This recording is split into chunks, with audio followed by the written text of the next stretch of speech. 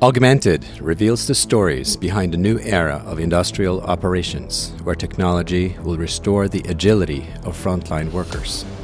In episode 32 of the podcast, the topic is Visualizing Factories. Our guest is Lior Zadicario, Chief Revenue Officer at Visual Factories.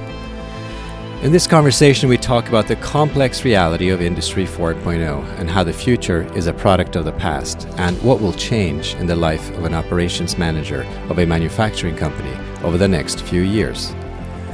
Augmented is a podcast for leaders, hosted by futurist Trond Arne Undheim, presented by Tulip.co, the frontline operations platform, and associated with MFG.works, the manufacturing upskilling community launched at the World Economic Forum. Each episode dives deep into a contemporary topic of concern across the industry and airs at 9 a.m. U.S. Eastern Time every Wednesday. Augmented, the Industry 4.0 podcast. Lior, how are you today? I'm good. How are you, Trond? I'm good. I'm always good. I'm always up for a conversation. So same here. That. I'm really excited about this conversation today. Lior, you are a software person, product person. You've been working in a bunch of different, mostly, I guess, software companies and product roles here. MBA in marketing from Tel Aviv. You obviously big background in Israeli companies, but also computer science from Cal State. So you have some background in the US. Right. What was it that got you into your current situation where you're actually very focused on manufacturing? Well, I think it's a combination of factors. Over the last 10 years, I was very interested in, actually even more than 10 years, I was very interested in product management. And, product management went through sort of an evolution over the last decade or a little more. And when you think about it, when you think about product management, one of the key things that you have to keep in mind is you need to look into the future and think not only about, where is technology today, but where is technology going to take us in 2-3 years from now, maybe 5 years, maybe if you really want to go wild on this, maybe 10 years into the future. And, and I was sort of thinking about this for the last, let's say 3-4 years, and I'm just trying to think, where is going to be the most, or where are we going to see the most of the changes as a result of technology affecting specific areas and specific industries? And I actually mapped out a few, and manufacturing was actually one of the top ones where I think things are going to be changing. And I think it's exciting to be in places where things are going to be changing. So this is how I sort of moved into manufacturing. Then it 3-4 years ago, understanding that manufacturing has many varieties. There's the industrial side, and there's and there's the more the consumer side of manufacturing as well. So we're also putting a lot of information and a lot of different types of processes into one category, but obviously there's many things that we need to consider when we talk about manufacturing. But I thought that this is really an exciting place to be, and I was looking for how what is the best way to do it, and then I joined a company that is actually Visual Factories, which is a company which is very active or has been active for the last 7 years in manufacturing, trying to bring Industry 4.0 into manufacturing. Well, let's speak about that for a second. What does Visual Factories do? So, from what I've understood, it's definitely kind of cloud-based monitoring of machines. Right. It's a cool name, Visual Factories. So it's essentially it's more than just monitoring. Then it has to do with visualizing in some way the way that manufacturing factories operate. Also, well, I think that it's visualizing in a very concrete sense. And when I say, visualizing, I'm talking about making what is the process and what is happening with the machines very transparent and very measurable. So what Visual Factories does is when you look at a machine, when you just look at visually, you may not really understand what's going on there. Okay, so what we try to do is really understand the essence of what is happening with the machine. So visualize it instead of you associating metrics with the machine. So how fast the machine is going, is it working or not working? Is it working at the pace that you expect it to? And obviously, this is like the base level. You can take it from there to how effective you are in measuring OEE and things like that. So it goes back into the base of understanding what a machine is doing, capturing the essence of what is happening with the machine, and then turning that into the right information that can actually enable us to make good management decisions. So you said you joined this company a little bit into it. I know it was founded in 2014, right. And you got a bunch of clients already. Do you know? Can you tell me a little bit about the origin of the company, or at least when you joined, and what's been the sort of the change since you came on Actually, board? the founders of the company have come from manufacturing. So unlike myself, who's my background is mainly software, the founders of the company came from a manufacturing background. So those are the people that were working with manufacturers for a couple of decades, and realized that to do process improvement and to take process improvement within manufacturing to the next level, you need to go through digital transformation. You need to take the machines into a different level, capture the right information, try to look at what kind of data you can look at, and then try to see what operations you can do differently and how can you optimize those processes. So it came from manufacturing, understanding that the manufacturing process is or can be very complex at a machine level, but also on an inter-machine level, and then trying to build tools that will enable manufacturers to optimize that process. I noticed on your website, when you cite clients, you actually cite engine manufacturers. So I saw Rolls-Royce and Pratt and Whitney. So you're actually partnering directly with the people that make these machines, as opposed to just with the companies that have the machines on the factory floor. Right. We do both. So, but we're looking at the manufacturers from a manufacturing point of view. So when you manufacture for manufacturers, you also do going through a manufacturing process. So, we're looking at Pratt & Whitney and Rolls-Royce as manufacturers, trying to optimize their processes to make sure that they are, working at the right speed, at the right pace, trying to make sure that they have the right OEE, and trying to strive to make sure that the machines are working, as much as possible, or as in an optimal way. This is a pretty global business, but Israel is not an enormous market. What are you thinking as Visual Factories about that, and what is your kind of current client balance between Israel and the worldwide market? Well, we started with a local market, but we have more non-Israeli companies at this point than Israeli companies. So we're far beyond the threshold of being an Israeli company. We're a global company. Most of our customers are actually international, spread mostly through Europe and North America. Yeah, it is interesting with this Israeli startup nation, because, you're forced to go international. It's just a question of which markets to go to first. Yeah, because Israel is a fairly small market. It's and I think one of the most interesting thing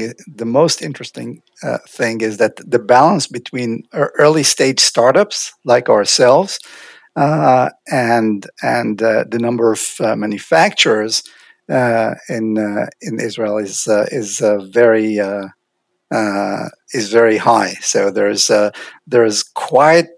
You almost have to expand internationally very quickly, because the local market gets saturated very quickly. And, there's a lot of software in Israel, and, it's turning into a point where to expand, you need to go global. So that's what we've been doing for the last few years, even before I joined. when you do go global, do you find that Industry 4.0 is, and by the way, I don't know if you use that term a lot when you're kind of communicating what you do, but do you find that this idea that we have been talking about, that manufacturing is not only exciting, but there are opportunities here to make some interesting changes and productivity improvements and more? Is that starting to become something people are excited about, or is it sort of an uphill battle still to convince the broader public that manufacturing is this place to be? And I think that there's a complex answer to this. So I think different manufacturers are very different in that essence. I think some manufacturers are, they totally get it. So you explain to them the need for going digital, and it's almost like, okay, they're right there. They understand it, and you don't need to really go through the motions or go through the explanations. They know that they need to go digital. On the other hand, there are some people that are, well, they may have heard about Industry 4.0. They may understand what is digitalization as a process in general, but they are still have not internalized what it means for them. So I think, and there's a wide spectrum of different manufacturers in between. And I think that the challenges, so the answer to your question is that some manufacturers are there, especially the big ones, they're going very fast towards Industry 4.0. And, may I say, maybe too fast, because I think there's such thing as going too fast into Industry 4.0.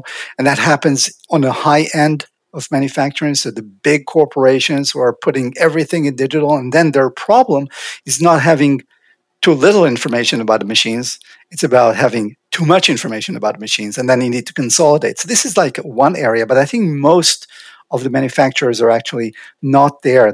They're struggling with what Industry 4.0 means for them. And, especially when you think about it, some of the machines that manufacturers are using today have been produced, in the 80s, the 70s, sometimes even the 40s and the 50s. So, manufacturers are actually using machines which are quite old, and they're still very much effective. So I think one of the key things is trying to see how we bring Industry 4.0 into manufacturers, which are not necessarily, completely new machines, which are digital and are very easy to gain access to the metrics and the parameters within the machine. So I think that this is a big challenge between between different manufacturers.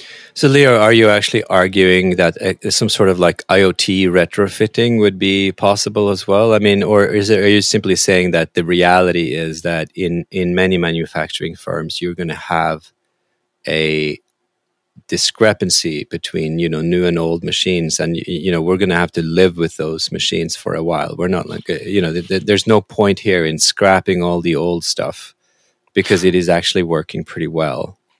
I think that one of the challenges that we're facing is what I would refer to as almost like democratization of manufacturing. So yes, we will have to deal with different types of machines. We cannot assume that everyone is going to replace their machines, in the next 2, 3, 5, 10 years. And keep in mind, when I started this conversation, I said, well, we want to look into the future.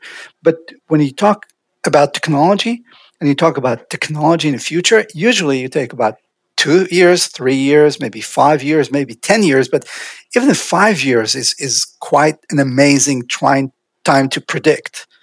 There's, I think it was Niels Bohr that was originally, well, at least is attributed to have been, to have said, predictions are very difficult, especially when you talk about the future.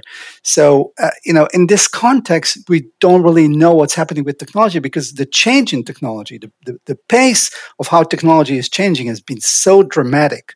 I mean, think about it. 20 years ago, there was no Google, or just about.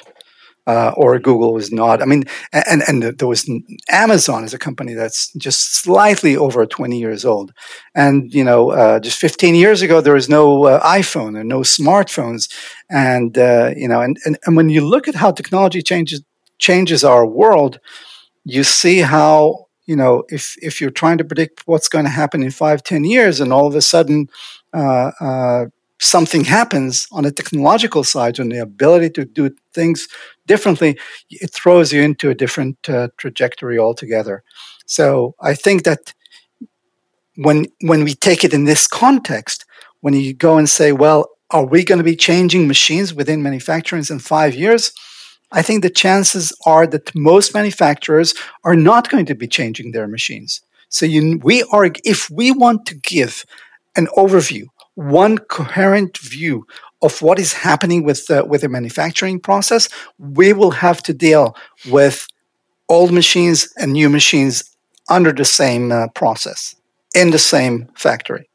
Yeah, no, it's a great point. I think sometimes when we think about the future, we forget that the past still exists. Yeah, exactly. And that happens sort of to us a lot, especially to people like us who do think a lot about the future. Yeah, well, I happen to be one of those futurists that think a lot about the past. I think that, it is so important to take into account the legacy that you're dealing with, whether it's culture or actual, in this case, material structures but also experience, right? Because you can't just take the workforce and say, we're going to all go digital in some sort of meaningful way with like some advanced machinery. It is still not the case, although I think it's to your point with democratization, the ambition here with many of these software technologies is to go lower code, which is the term, but essentially, higher usability, and eventually empower workers so that there is less of that training. But, well, give us a sense. I mean, when you work with clients now, how important is the training aspect and even just sort of getting your software rolled onto the factory floor? It must be a process. Absolutely. And I think it's one of the great challenges that we need to face. I came across this issue of trying to bring technology into an area that was not, tech savvy. And I've done that a couple of times in the past. The last time I've done it was actually a few years ago in the education industry. Okay, so when you look at schools and you say, okay, look at a typical school almost anywhere in the world, that school looks pretty much the same as it has been for the last 200 years. There's usually a teacher in front of the students, and they're learning. And and there were a lot of efforts in this area, like anywhere starting around 2000. So like for 20 years, people are trying to change this area. And one of the things that was found is that the key issue is the people. So the teachers need to be more technology oriented to be able to utilize all these great tools that have been happening. And I think it's very much the same with manufacturing. So you cannot sort of disregard the human aspects. So the one of the key things for visual factories is to make sure that it's providing an excellent user experience. So the people that are using our systems are people that need to look at it almost like it's as if it's an app on your iPhone. Something that's you almost need to think about it is almost gamifying a process. And in that respect, I think a lot of people are talking about let's retrain the manufacturing people or the people on the manufacturing floor involved in that process. And I think the challenge is on both sides. So obviously, yes, absolutely, there needs to be training. I mean, a lot of the people that are used to just utilizing the machines and working with machines will need to work with software and with screens. So that's one part of the challenge. And yes, we are looking at training, and one of the things we're doing is like a complete training package when we go on board and visit a customer, or when we implement a system at a customer side. But the second part, and I think probably one of the important parts of this, is making sure that the software is very easy to use and is fit to the people that are using it. So, we need to understand, as I said, the people that created Visual Factories or started Visual Factories came from manufacturing. You need to understand that the people on the manufacturing floor are not sitting in an office with a big screen TV and they're just typing away. They are in a place where it's not very easy, or not all the time easy, to use a machine, a computer or a tablet or things like that. So the interface needs to be very easy. Yeah, I was going to say, I think what you're saying is important about where the founders of your company came from, because if you think about the life of an operations manager today, certainly, they don't come from software. Not many, anyway. I mean, historically, Absolutely. They certainly didn't. And even engineers who are assisting in, parts of efficiency gain processes, or even kind of working on lean processes, none of them were educated in a software-defined educational environment yet. Right? They might be graduating today, this year. But even 5 years ago, they weren't, right? Or at least software was a smaller part of their training. So this whole sea change cannot happen as fast as technology is happening. Absolutely. That's right. So that's just mind-boggling. But if you are, and you must speak to a lot of these operations managers, yes. How do you deal with this? So you're dealing with a technology that's not native to you. You're dealing with a workforce that has zero exposure to this kind of technology, apart from as consumers. I'm sure they could have iPhones or they could have advanced technology like the rest of us, but they're not used to it in their own work context. What do you say to that? I mean, where do you start with the training? Well, I think there's two factors that help us out in that way. First, I think that everyone is exposed to new technology. So everybody has their iPhones. Sometimes people are exposed to technology. Beyond that, some people are exposed to technology through their kids. So we're all are almost overwhelmed with technology. Yeah, I have kids in the metaverse. I have people on Fortnite and Roblox. And exactly. It's amazing, because I say thanks, for that, especially with COVID. My son is 13, and he spent, obviously, over last year a lot of time at home. Yeah, but in a way, it was good, because otherwise, it was, what would these kids do? So what would they have done? I mean, 10, 15 years ago, what would they have done? I mean, they can't all be, who knows? I mean, Lego for sure, but it's limited what you could do. Right. So interacting with other people, especially. So I think that's one way of understanding that. I mean, people are exposed to technology. They know that technology is important, and they see how technology changes the world. And a lot of times, I just pointed out, sometimes we don't even understand to what extent technology changes our world. But think about like simple applications like WhatsApp. I see how it. I mean, if you remember, like 20 years ago, if you would call someone and they wouldn't pick up the phone, you would have a problem. And then, came the voicemails, and all of a sudden you could leave them a message, and then they would get back to you. And there was a whole, talking about Israeli industry, there was a lot of Israeli companies that were actually built on the ability to do voicemails. And all of a sudden, we don't use voicemails anymore.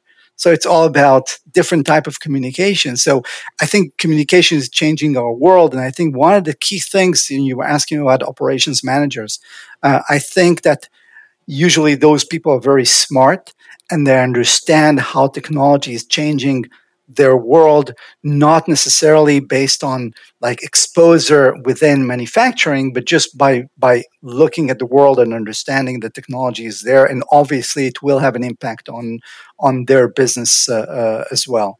So this is what is helping us. Plus, I think that you are, as a manufacturer, you're always trying to see how you can do things better, how you can, increase your profit margins, how you can gain more customers, how can you tell your customers in better ways when the delivery is going to be ready.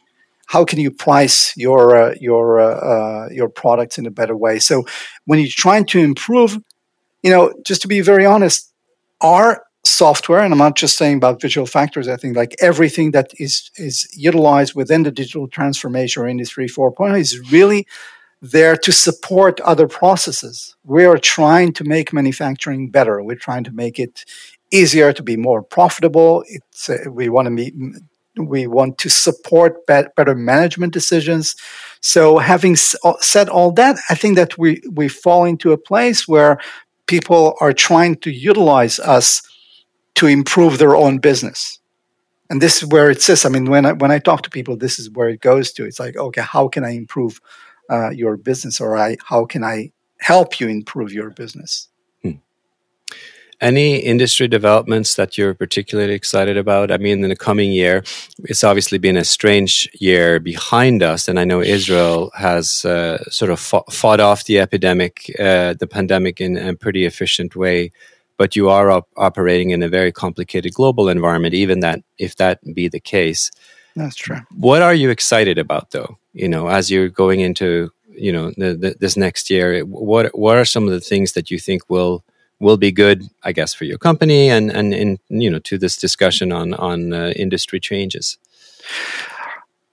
I think one of the key things for us in this business, for how we can improve manufacturing, I think that different types of software, sometimes classified under artificial intelligence, deep learning, is one of the key things that we'll need to bring on board and into the manufacturing space. I don't think it's very clear, and I think that's it's in a way it's good that it's not clear. It just means that we have many paths that we can take, and we are sort of in an uncharted territory. So I'm really excited about that. I think there's a lot of things that can happen in manufacturing that will probably almost it's almost like climbing up a big step forward, because I think that bringing what we do today as far as being able to get measurements and metrics on the machines, and then tying that with processes that they can actually make machines and processes smarter, I think that could be very exciting. That means that we'll need to get AI processes, deep learning processes into manufacturing process optimization. What about, we've talked a little bit about the future being a complicated thing to predict, but what is next for the factory as such, or even, I guess, digitalization of the factory? Where do you think this is going, and how fast are we going there? We've talked about the things that are slowing us down. We've also talked about some of the prospects of AI and other things really speeding things up. What will the next decade look like for you? I mean, is this going to be the decade that truly transforms manufacturing, or is it going to be more like other revolutions? It's not going to be, it's not going to take a year or a decade. It's, in history we call it a revolution, but in actual fact, it was a long process. Right. When you go through a revolution, you don't necessarily know that you're going through a revolution. So, I mean, if you zoom out and you say, okay, well, the third decade was really very transformative and many changes have occurred. I think that it's, again, it's very difficult to predict, but I think there are going to be many changes in the next decade. I think that when, we're in 2021 today, I think in 10 years from now, manufacturing for the large part is going to be very different than it is today.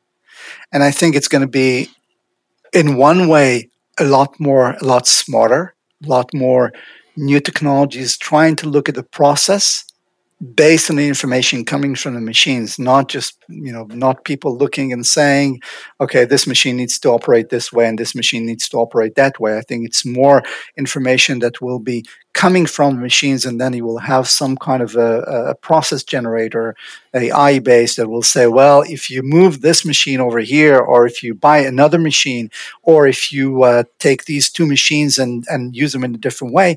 I think that's one of the great transformations that will happen. And also, I think it will affect the industry in several ways. I think a lot of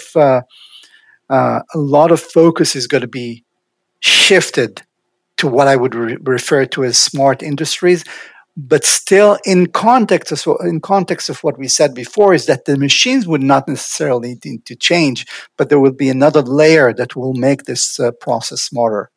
So I think I think that one of the key things for manufacturers to realize is that it's going, if I had to label it, I would say it's going beyond the machines. It's going beyond the very little thing that you're doing and trying to expand on a different level. That makes it more nebulous, though, Lior. Because once you start getting into what people traditionally had called soft, right? So it's like, it's about people, or it's about soft skills, or whatever you want to label it, it becomes a bit nebulous. So which way is this going to go?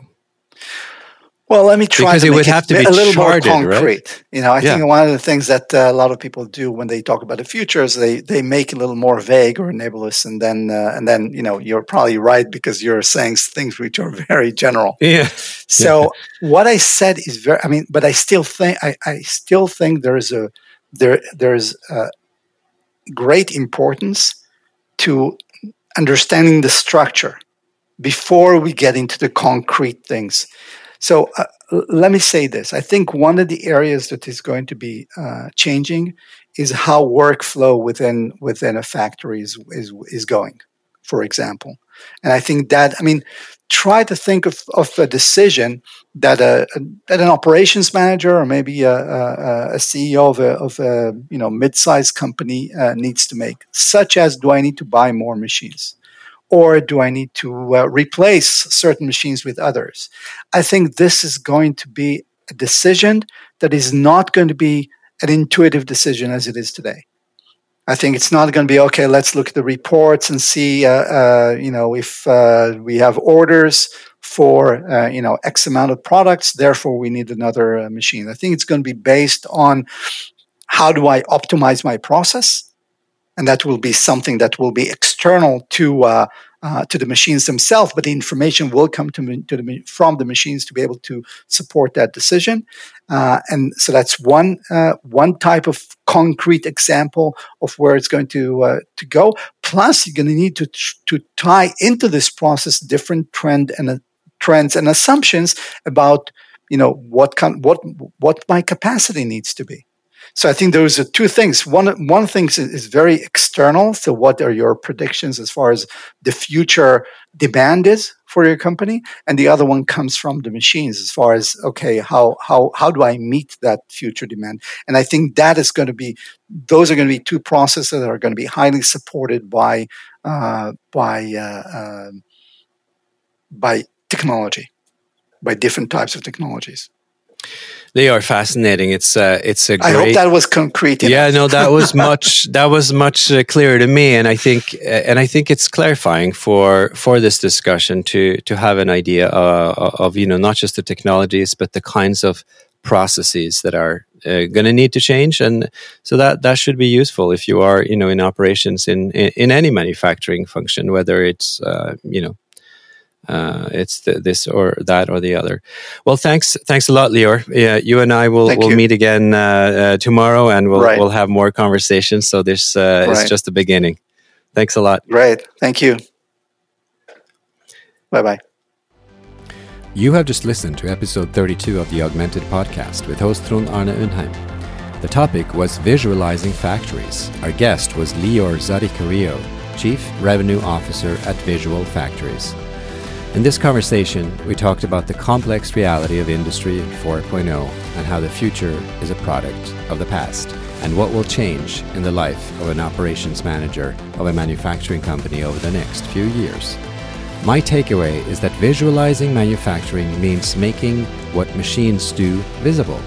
More than that, it means starting to understand what humans do on the shop floor.